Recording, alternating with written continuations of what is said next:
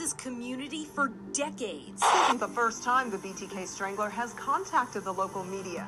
A serial killer who called himself BTK for bind, torture, kill. Because that's exactly what he did to his victims. His spree lasted from 1974 to 1991, during which time he claimed 10 lives, including 2 children. It would take another 14 years for him to be unmasked, but in 2005, people were shocked to learn the killer had been living among them the whole time. I had many, what I call them projects. There were different people in the town that I followed, watched.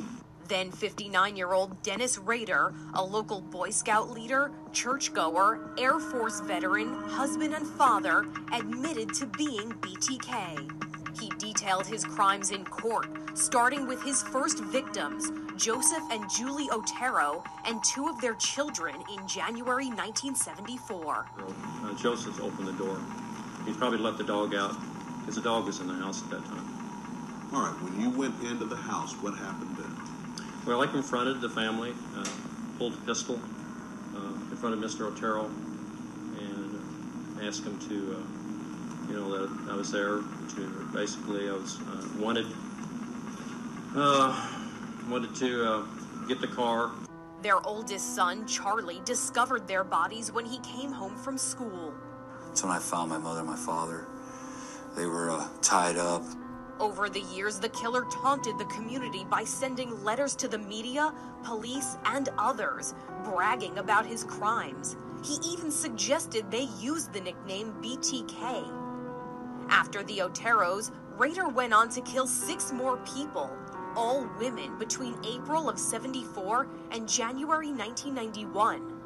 When a local newspaper ran an anniversary story in 2004 about the Otero family murders, BTK sent a letter to the office claiming responsibility for killing Vicki Wegerly in 1986.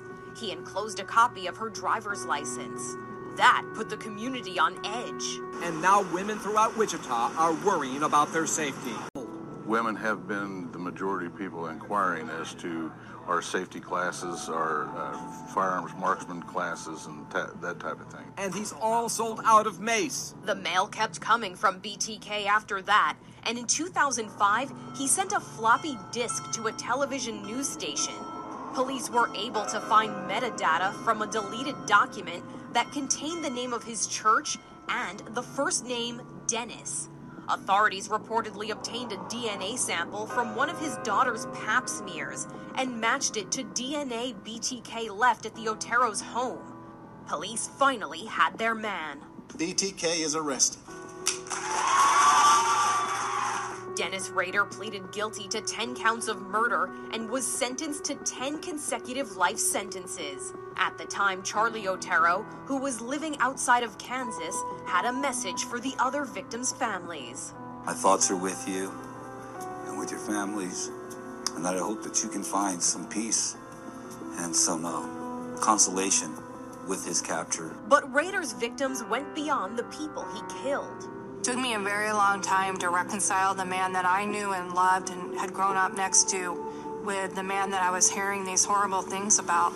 Rader's daughter, Carrie Rawson, wrote a recently published book called A Serial Killer's Daughter about what it was like to find out who her father really was and her path to forgiveness. I'd do anything to not be the daughter of a serial killer, but I am. I've had to learn how to continue on with my life and go forward. While she and other victims try to move forward, the killer is staying right where he is.